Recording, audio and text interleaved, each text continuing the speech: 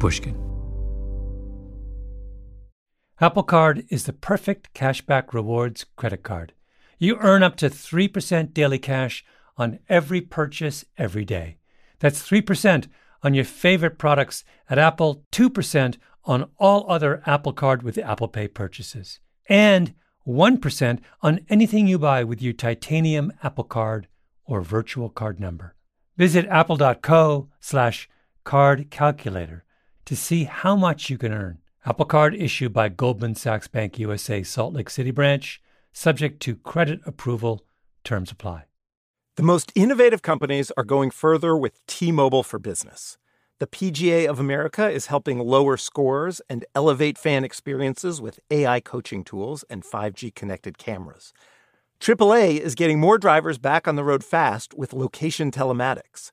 And the Las Vegas Grand Prix is powering race day operations with 5G connectivity, giving fans an experience at the speed they deserve. This is accelerating innovation with T-Mobile for Business. Take your business further at T-Mobile.com/now. Experts claim there is nothing tougher than a diamond. But at Diamonds Direct, we beg to differ. Have you ever met a mother? Strong, radiant, timeless. This Mother's Day, give her the gift that meets her match. With diamond jewelry starting at $200. Plus Diamonds Direct's exceptional quality and unbeatable everyday price, you're sure to give her a gift that wows this generation and the next to come. Experience the thrill of jewelry shopping done right at Diamonds Direct. Diamonds Direct. Your love, our passion. On February 18th, 2008, on the first day of spring training, a Major League Baseball player named Andy Pettitte held a press conference. He was a pitcher who, over the course of a long and brilliant career, played for the New York Yankees and the Houston Astros. A straight arrow, a beloved teammate, one of the good guys. But now an investigation by Major League Baseball had found that Pettitte had, on several occasions, used performance-enhancing drugs. I want to apologize to the New York Yankees and to the Houston Astros organizations and to their fans and to all my teammates and to all of baseball fans for the embarrassment I have caused them. He reads from notes, his head bowed in shame. I also want to tell anyone that is an Andy Pettitte fan, I am sorry. Pettitte wanted to come clean. Sort of. I'm not that much of a baseball fan, but I have to say I've always been obsessed with his case. Obsessed to the point where if you sat next to me on an airplane, I would bring it up without warning and bend your ear for a good half hour. First off, what sort of bizarre apology is this? I want to apologize for the embarrassment I caused others. Others? I thought this was about Andy Pettitte and what Andy Pettitte did wrong. I never took this to get an edge on anyone. I did this to try to get off the DL and to do my job. And again, for that, I am sorry for the mistakes I've made. Pettitte says, I was injured. I took performance-enhancing drugs to get healthy, not to get ahead. Does that distinction matter? Then he segues into this long thing about his dad, who he somehow dragged into the whole mess and now wished to drag out of it. He goes on and on about his dad's heart problems.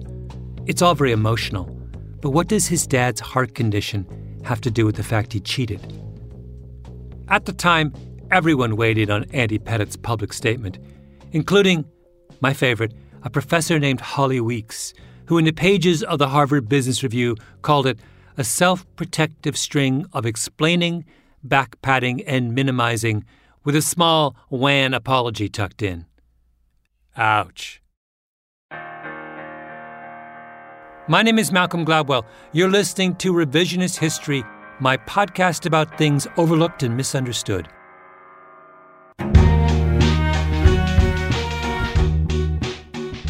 This episode is the first of a three-part series about how to make sense of novel problems. Because what happened to Andy Pettitte was a novel problem. And if a problem is novel, if we've never seen that kind of problem before, how do we know how to think about it? I think we're really bad at figuring out novel problems. I think we need some help. I have a suggestion. Il sostegno nel tempo della prova e la forza per You go to Rome, to the Church of the Gesù. sperare. In pace preghiamo il Signore.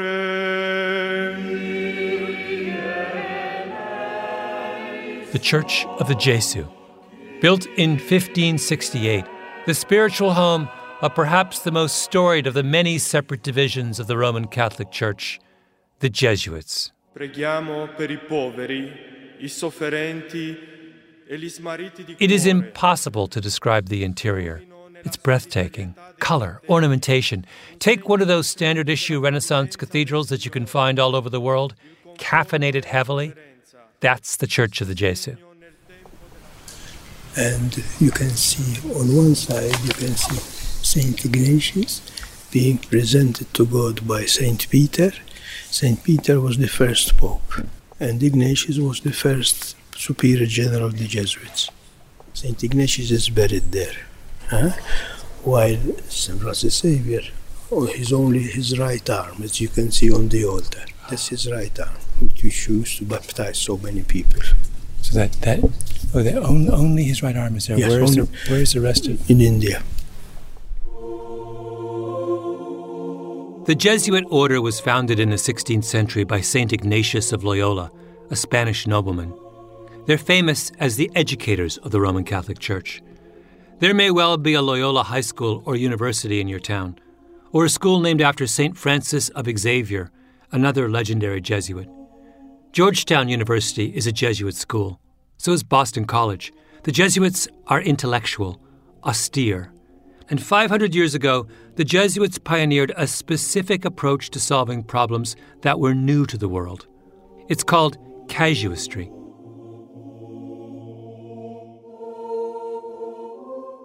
I have to admit that I've fallen in love with casuistry. In this episode and the two that follow, I want to explain the beauty and the power of the casuistic method. It can help with life and death issues, help us resolve some of our most divisive controversies, but also smaller things as well. From the Church of the Gesù, my guide took me next door to the rooms where St. Ignatius lived. His shoes are still in the bedroom from 500 years ago, all battered and worn. And then I walked a few minutes north to Via del Seminario, to the graduate school of the Jesuit order. A magnificent building with an enormous sunlit courtyard and a staircase so wide a carriage could drive up it. But not ornate, spare, simple. I sat in a small room off the main entrance, where I imagine Jesuit theologians had been receiving visiting journalists since the late 16th century. I would like my listeners to learn how to think like a Jesuit. So here I am.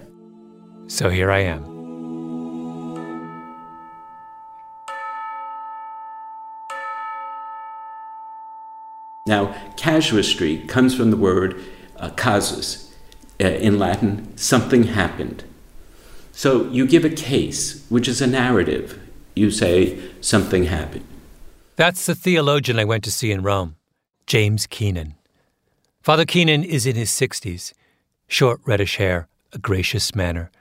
He was wearing a pair of old sneakers, which for some reason struck me as odd, but then I remembered St. Ignatius's battered shoes, and I thought, that's very Jesuit. Keenan says the Jesuit way of approaching problems is a function of what they were asked to do for the Church. The 16th century, when the Jesuits get their start, is the age of colonial expansion.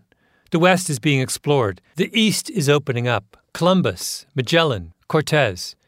And it's the Jesuits who go out with these expeditions. The Pope asked them to be his emissaries to the world, diplomats, businessmen. And if you're out on the road, thousands of miles from Rome, encountering new people and new things, you start to think differently. How could you not? You're not sitting behind the walls of a monastery in splendid isolation. You have to be practical, pragmatic. St. Augustine, one of the greatest of early Christian thinkers, thought that the biblical commandment, thou shalt not lie, was absolute. You should never lie, ever. But that's not very helpful to a Jesuit in the 16th century in a place like, say, England. Now, say you're in England and Queen Elizabeth is the queen and she's not recognized as the sovereign by the Catholics. And you've just arrived as a priest, and if you tell a soldier that you're a priest, you're going to be dead. So is it moral to lie if you're being asked if you're a Catholic, when answering truthfully means that you're dead? That kind of question is just the beginning. There's never been international law because everybody had their own countries. Now they're finding out that there are not only new lands that have never been explored, but there are people in those lands. What jurisdictions are there? What questions of sovereignty? What questions of prerogatives are there? And a whole host of questions arise that are political and governmental. And that's going to raise, well, how do you make a decision about this? In response, the Jesuits reach a really important conclusion, which is that when it comes to new problems, you can't start by appealing to a principle. Principles don't help, because principles are the product of past experience, and they're only helpful so long as you're still living in the world those past experiences help create. When you're confronted with a situation you haven't encountered before, then you're in uncharted territory. In those situations, the Jesuits argue, you have to proceed on a case-by-case basis. Now, what does that mean? Well, to give just one example, there was a huge controversy over maritime shipping in the 16th century. Keenan has studied it extensively. The Catholic Church in those days had an absolute prohibition against usury. It was immoral to charge any interest on a loan. When that prohibition was enacted centuries before, it made sense. Many loans were from wealthy people lending to desperately poor farmers, and the farmers were being exploited. But in the 16th and 17th century, as the world opened up, merchants started shipping valuable cargoes overseas: tea, furs from the New World, sugar, rum, and they wanted to buy insurance on their cargo. But was the premium that someone might pay an insurance carrier usury? It was a huge issue within the church at the time. Many said it was usury, but the Jesuits replied, no, insurance is a novel problem, and you can't solve novel problems with old principles. Thomas Aquinas in the 13th century wrote that a general rule applies generally, and the more you descend into the particulars, the more it's no longer a general rule. Descend into the particulars. Understand what is distinctive about the case under consideration. That's what the Jesuits started to do. How? First, they would find a standard case. That is, a case that's in the same general territory, where we've already reached agreement. So, usury looks like an insurance premium, and everyone agrees that usury is wrong. That's a standard case. The Jesuits say, though, there's another relevant standard case. Think of the captain of the ship. He's also a kind of insurance. People pay him something like a premium to make sure the ship travels safely from point A to point B, and everyone agrees the captain is a good idea. Next, the Jesuits create what they call a taxonomy. They ask, how close does the case in question come to the standard cases? So is the premium paid for maritime insurance more like something you would pay a loan shark, or more like the money you would pay for a good captain? So they keep looking for all sorts of similarities, and then they look for where's the breaking point. Where is it no longer legitimate? And in the case of maritime insurance, the Jesuits say, insurance doesn't look that much like usury. It looks like the captain. The captain is there to make sure the ship gets from A to B safely. Insurance is there to make sure the value of the cargo gets from A to B safely. Do you see how brilliant that is? Everyone was going in circles around this question, and principles weren't helping. One side shouting, Pope Gregory IX ruled on this in 1287. The other side accusing the church of being stuck in the past. There are pirates out there. Round and round and round. Jesuits just say, stop. Let's break it down step by step. Maritime insurance is just another kind of captain, and we're all in favor of captains, right? I was not raised as a Catholic. This was all new to me. I love it. So next, let's go Jesuit on the case of Andy Pettit.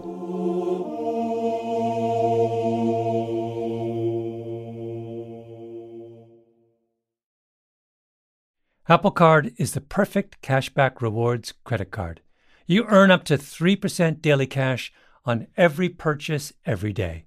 That's 3% on your favorite products at Apple, 2% on all other Apple Card with Apple Pay purchases, and 1% on anything you buy with your titanium Apple Card or virtual card number. Visit apple.co/card calculator to see how much you can earn. Apple Card issued by Goldman Sachs Bank USA Salt Lake City branch, subject to credit approval. Terms apply. Imagine you're part of a typical American family in the 17 or 1800s. After a long winter, you'd find the inside of your home covered in a thick layer of soot. Your kerosene lamps and your coal or wood heating system would have rendered your home in desperate need of a vigorous cleaning. And thus began the annual ritual of spring cleaning, which also included the very important job of changing out your smelly straw mattress. And while your current mattress most likely isn't made of straw, there's still a good chance it needs replacing. You deserve a Saatva luxury mattress. Saatvas are meticulously handcrafted and include all the luxury features you'd expect from a high-end mattress.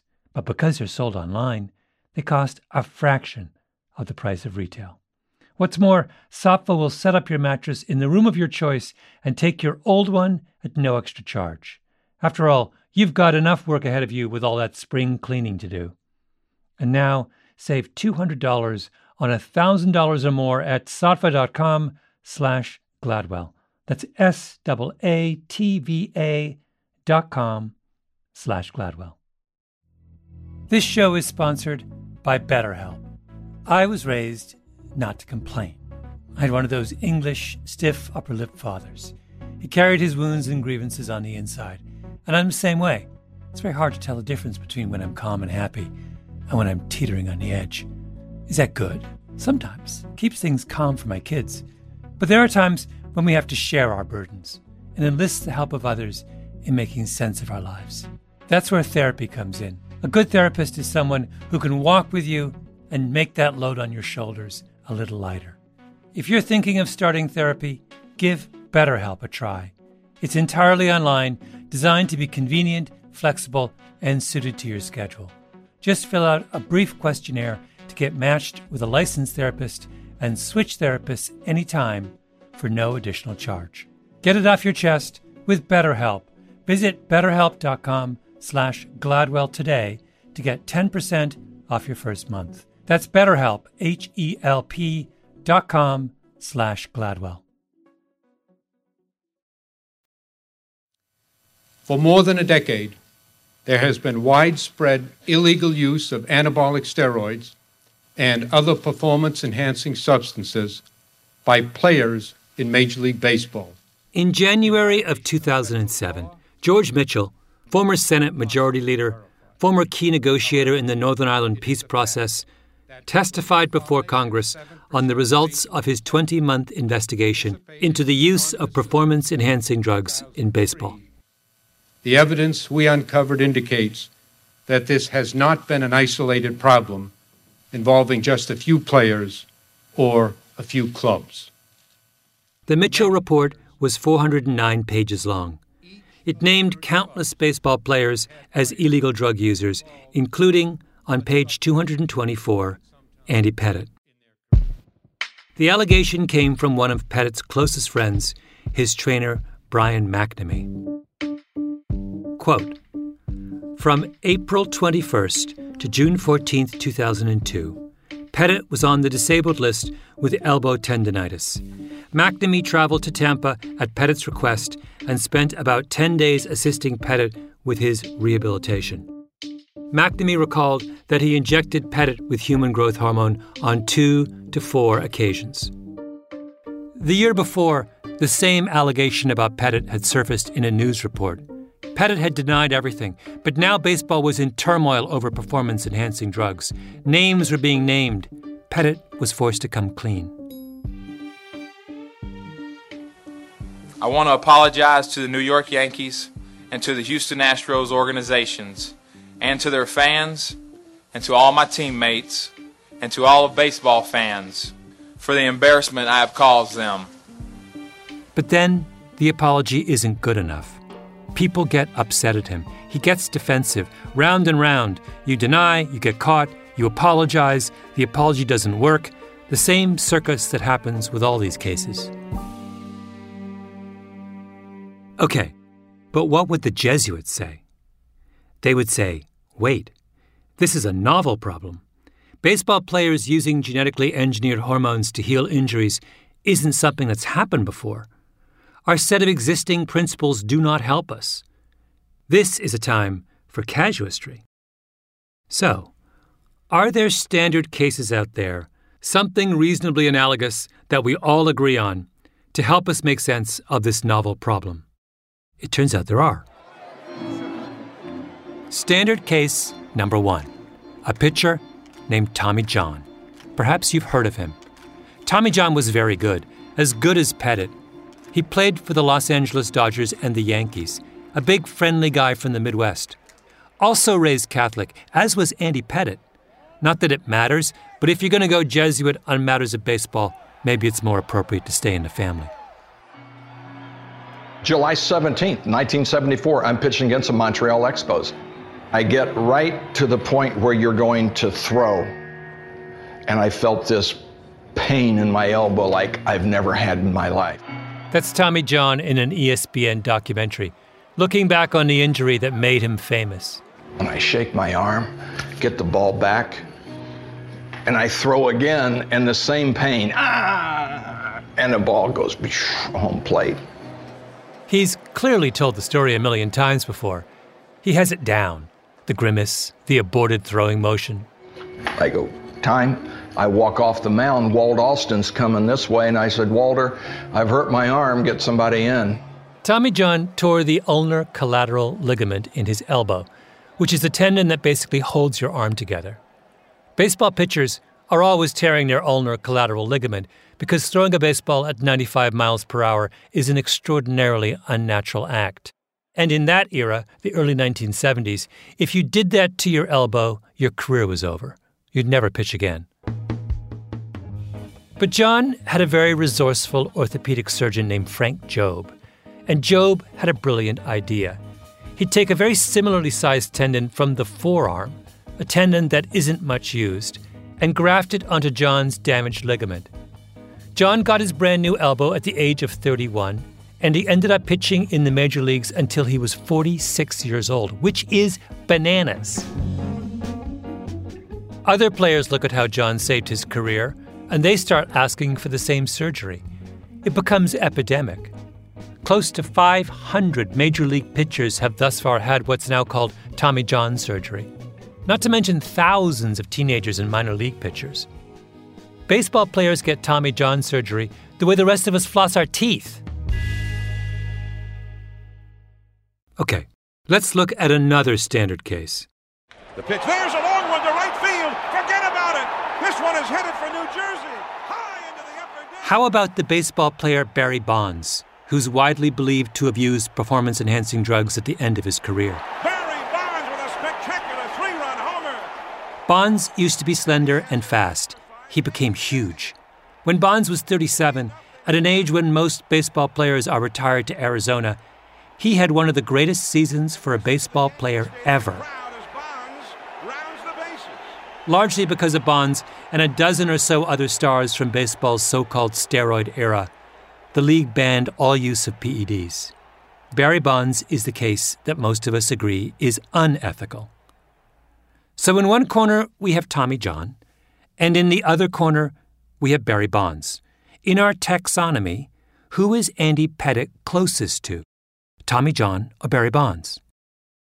To help me figure things out, I called up two of the most learned baseball experts I could think of. Hi, my name is Jonah Carey. I am a writer for The Athletic and for Sportsnet.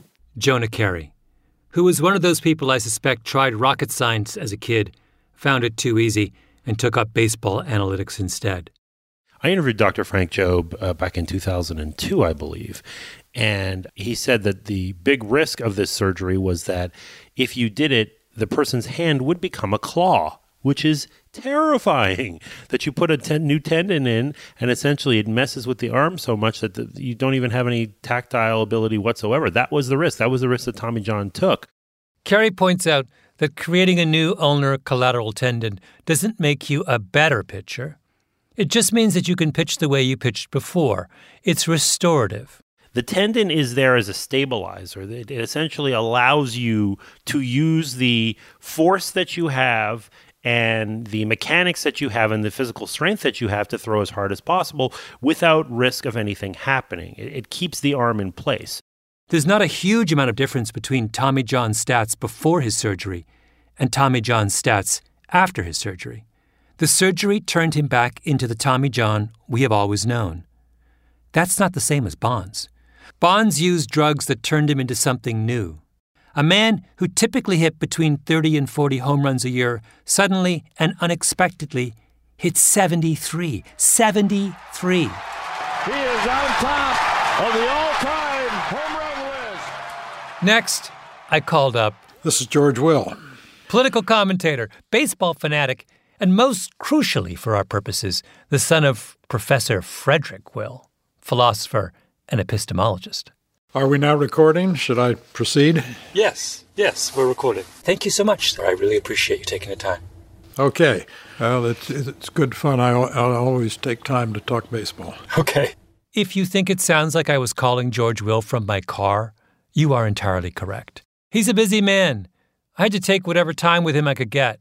Let's look at the universe of cases that we've had over the last 30 years or so, and sort of, can we draw a line between the ones, can we sort of put them on a continuum from I have a real problem to I have less of a problem? So is Bonds at the far end? Sure. When Barry Bonds goes to spring training one year, and he used to wear a size 42 jersey, and now he wears a size 52 jersey, and his hat size has gone from 7 1/8 to 7 1/4. That is, fundamental structure of his body has changed. Then you have to say, to compete with Barry Bonds, other people have to be willing to put their bodies through this strange transformation. And that's not fair somehow.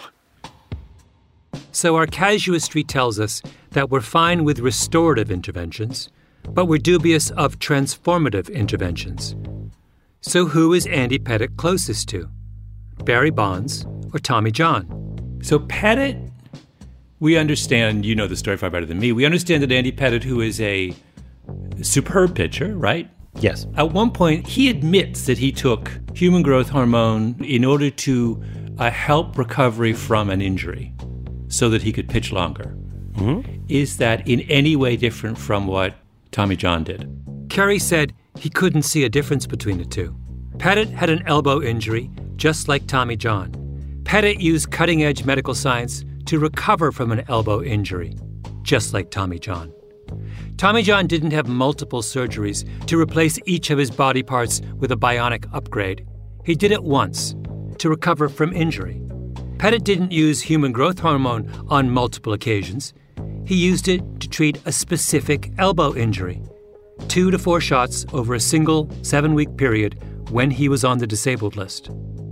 And if you look at Andy Pettitte's performance after he got himself injected with human growth hormone, it looks almost identical to his performance before he injected himself with human growth hormone. He briefly used performance-enhancing drugs to become himself again. Andy Pettitte is Tommy John. Same case. Did you have an opinion on Andy Pettitte? Only, again, as you say, taking him at his word, that A, it was only for recovery from exertion, and B, that if anyone else wanted to match them, they would not be putting their health in jeopardy. That seemed to me to be benign. So why are we so mad at Andy Pettitte for doing the same thing as Tommy John? Why are we scrutinizing his apology for being insincere? His apology was insincere because he had nothing to apologize for. And that little bit of hair splitting that got him in so much trouble? I never took this to get an edge on anyone. I did this to try to get off the DL and to do my job. That's not hair splitting. That's exactly the point. He didn't do it to get an edge, and that's why it's okay. Why is it okay if someone operates on my elbow, but not okay if someone injects my elbow with a syringe? Is there a philosophical distinction between a scalpel and a syringe that I somehow missed? We're going to turn now to that Barry Bonds verdict. The baseball star's trial over steroid use ended yesterday, and he's been found guilty of at least one. And what about Barry Bonds? This little bit of casuistry tells us that our problem with Bonds isn't one of principle. Bonds isn't wrong because he used performance-enhancing drugs, and using performance-enhancing drugs is always wrong. No, the issue is how he used drugs. Barry Bonds would have been okay if he had just dialed it back. Done what Tommy John and Andy Pettit did, which is to use medical science to smooth out the bumps at the end of their careers. Barry, next time, don't hit 73 homers. If there were a way to ramp this up gradually where, okay, hit 27 home runs and then 30, 35, whatever, if there was some general progression going on, I could kind of see it. Jonah Carey was clear on this. Right? If at 37, he turns himself into a bulkier power player without the speed, who walks a lot and is hitting 30 homers a year, he's not only just in the hall in an instant, he's one of the greatest players of all time, right? We're all celebrating Barry Bonds if that happens. Before my conversation with Jonah Carey, I'd never thought about Bonds that way. That's what casuistry does. It reframes the problem. And it says that there is a way to make sense of difficult problems without retreating into the trenches of principle. Will and Carey reminded me of a story the philosopher Stephen Toulmin once told. Toulmin was a casuist. He was once on a National Ethics Commission, one of those blue-ribbon all-star groups that consider weighty topics like euthanasia. The group was drawn from every walk of life, but he convinced them to work case by case, the Jesuit way, and lo and behold, they all agreed. It was only at the end of their deliberations, when everyone was asked to explain the principles that underlay their decisions, when they all disagreed. Suddenly, they were all shouting at each other, which made Toulmin wonder, if all principles do is divide us, why do we bother talking about them at all? Oh, and while we're on the subject of Stephen Toulmin, let me share with you this little bit from an interview he did years ago that I stumbled across on YouTube. I mean, quite often when I'm teaching, I take my dogs into class and they sit quietly while I lecture. But I don't like to take them in when I'm lecturing on Descartes, because I'm compelled to say that Descartes thought that dogs were merely machines. And this is an insult I'm not prepared to expose them to in my presence. I mean, I think it... And the one thing I'm quite sure is that Descartes never owned a dog. Descartes was a man of abstract principles. I think, therefore I am. Toulmin was a casuist who brought his dogs to his philosophy lectures and assumed they were following along. I mean, whose side are you on?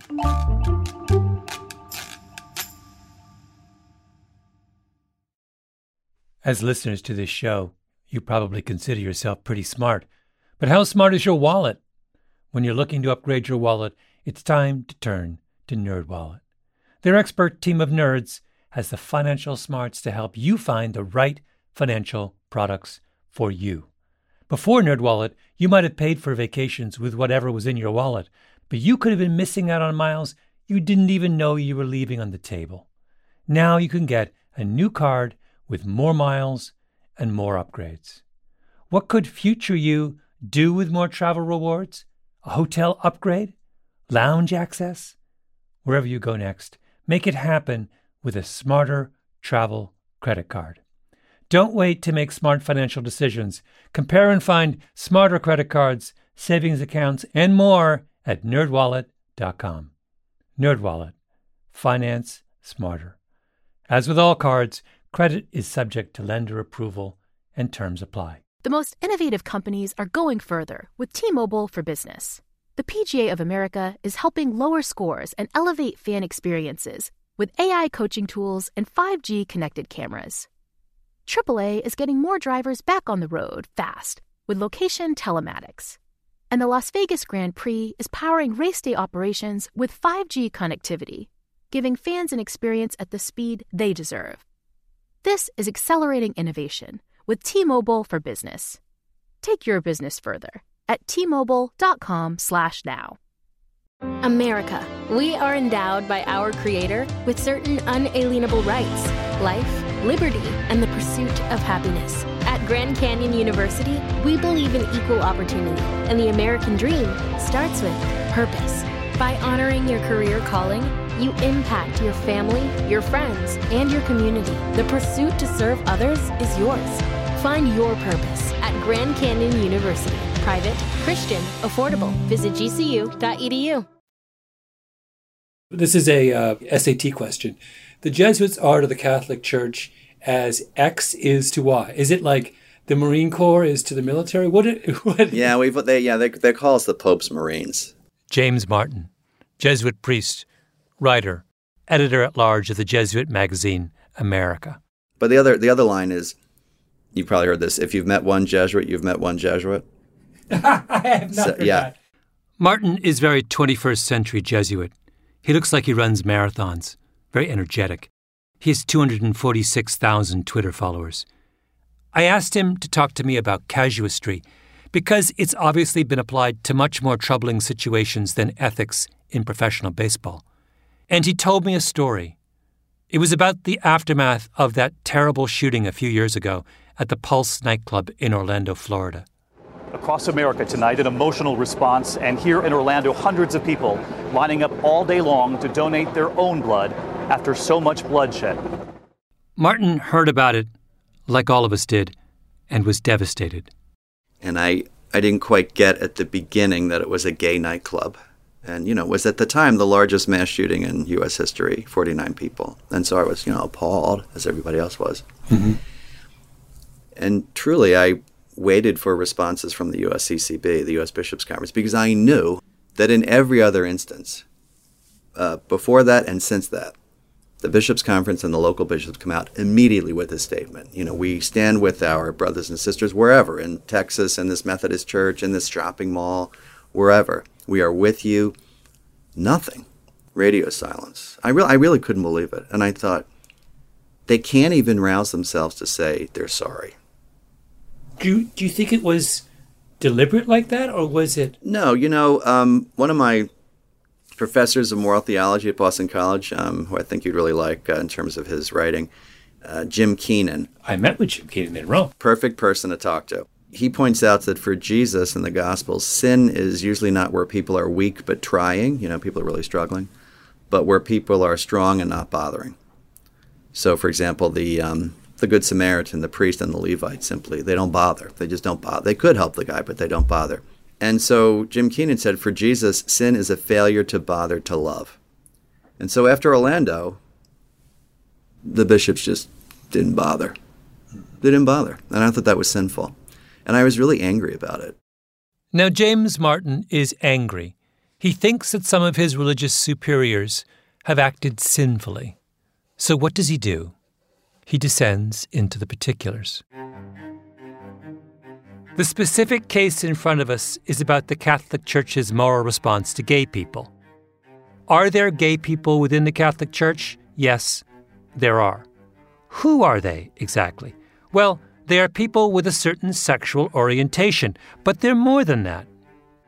I mean, the thing that most people misunderstand about LGBT Catholics and LGBT Christians is that for them, it's not often about their sexuality. It's about Jesus. It's about prayer. It's about God and the relationship to the church and the sacraments and helping the poor and their friends. And so their sexual lives are just a part of it. So it would be like saying if a straight person came to me, what would you say to them about sex? Well, that might be one thing we talk about, but that's not the whole thing we talk about. What's the most important particular about gay people within the Catholic Church? That they're Catholics. I always like to say to people, it's not a question of making them Catholic. They're already Catholic. They're baptized. It's their church, just as much as the Pope or the Bishop or me. Now Martin does some taxonomy. We have a group within our church who, in one respect, behave in a way that's contrary to church teaching.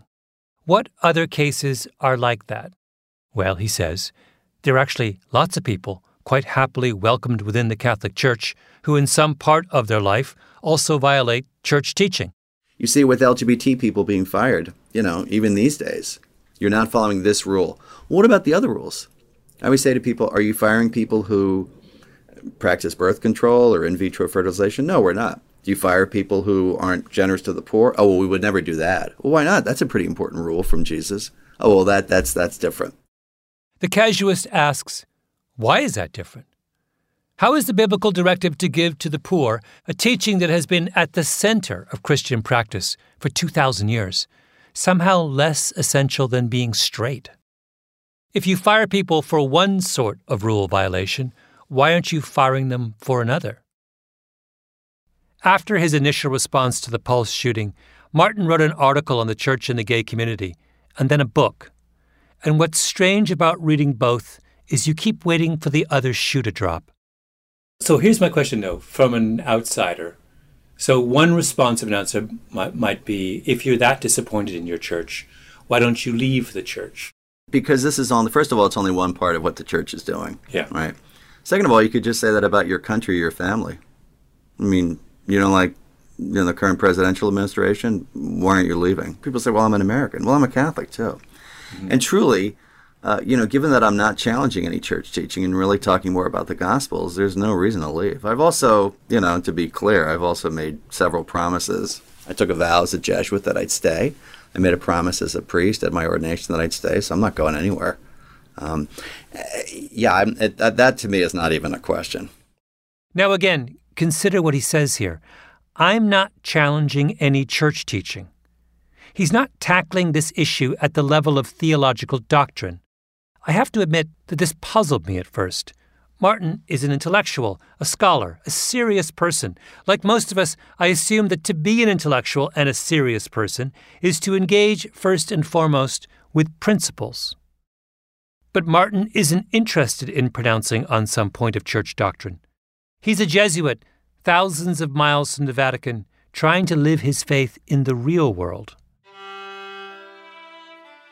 St. Ignatius famously told his followers that their first obligation on their travels was to console those who were suffering or marginalized.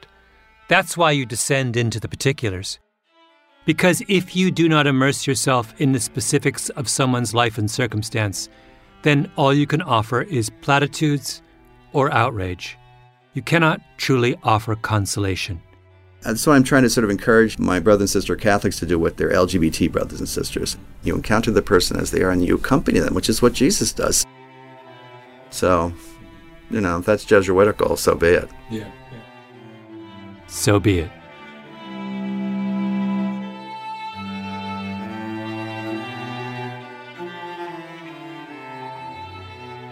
Revisionist History is produced by Mia Lobel and Jacob Smith, with Camille Baptista. Our editor is Julia Barton. Flawn Williams is our engineer. Fact-checking by Beth Johnson. Original music by Luis Guerra. Special thanks to Carly Migliori, Heather Fain, Maggie Taylor, Maya Koenig, and Jacob Weisberg. Revisionist History is brought to you by Pushkin Industries. I'm Malcolm Gladwell.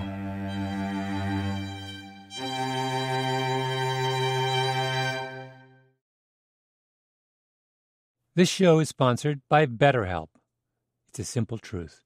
No matter who you are, mental health challenges can affect you, and how you manage them can make all the difference. That's why everyone should have access to mental health support that meets them where they are and helps them get through their day. BetterHelp provides online therapy on your schedule. It's flexible, simple to use, and more affordable than in-person therapy. Connect with a licensed therapist selected just for you. Learn more at BetterHelp.com. That's better, HELP.com. The tradition of breaking tradition continues with the return of the Unconventional Awards from T-Mobile for Business at Mobile World Congress. This is an event that celebrates innovators whose bold actions took their industries to new places. If that sounds like you and you're a T-Mobile for Business customer, enter today. If you win, you'll be publicly honored amongst some of the most influential leaders in industry. And me, I'll be there too. Enter now at tmobile.com/unconventional awards. See you there. Here's how I start every morning. Every morning. Not with coffee. Coffee is for later. Tea. Fire up the kettle, Measure out a precise amount, let it steep, and pure pleasure. And where do I get my tea? Harney & Sons.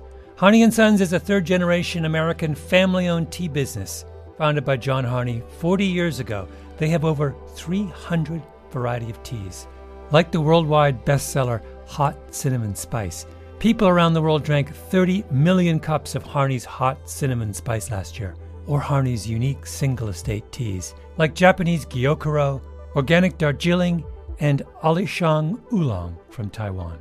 My personal favorite Harney tea is, and you would know this if you listen to Revisionist History, Lapsang Souchong, black tea with an elegant twist. Winston Churchill's favorite tea, the only thing me and Winston have in common. Free shipping on domestic orders with no minimums, and there is always a quality guarantee with 30-day returns. Visit them at harney.com.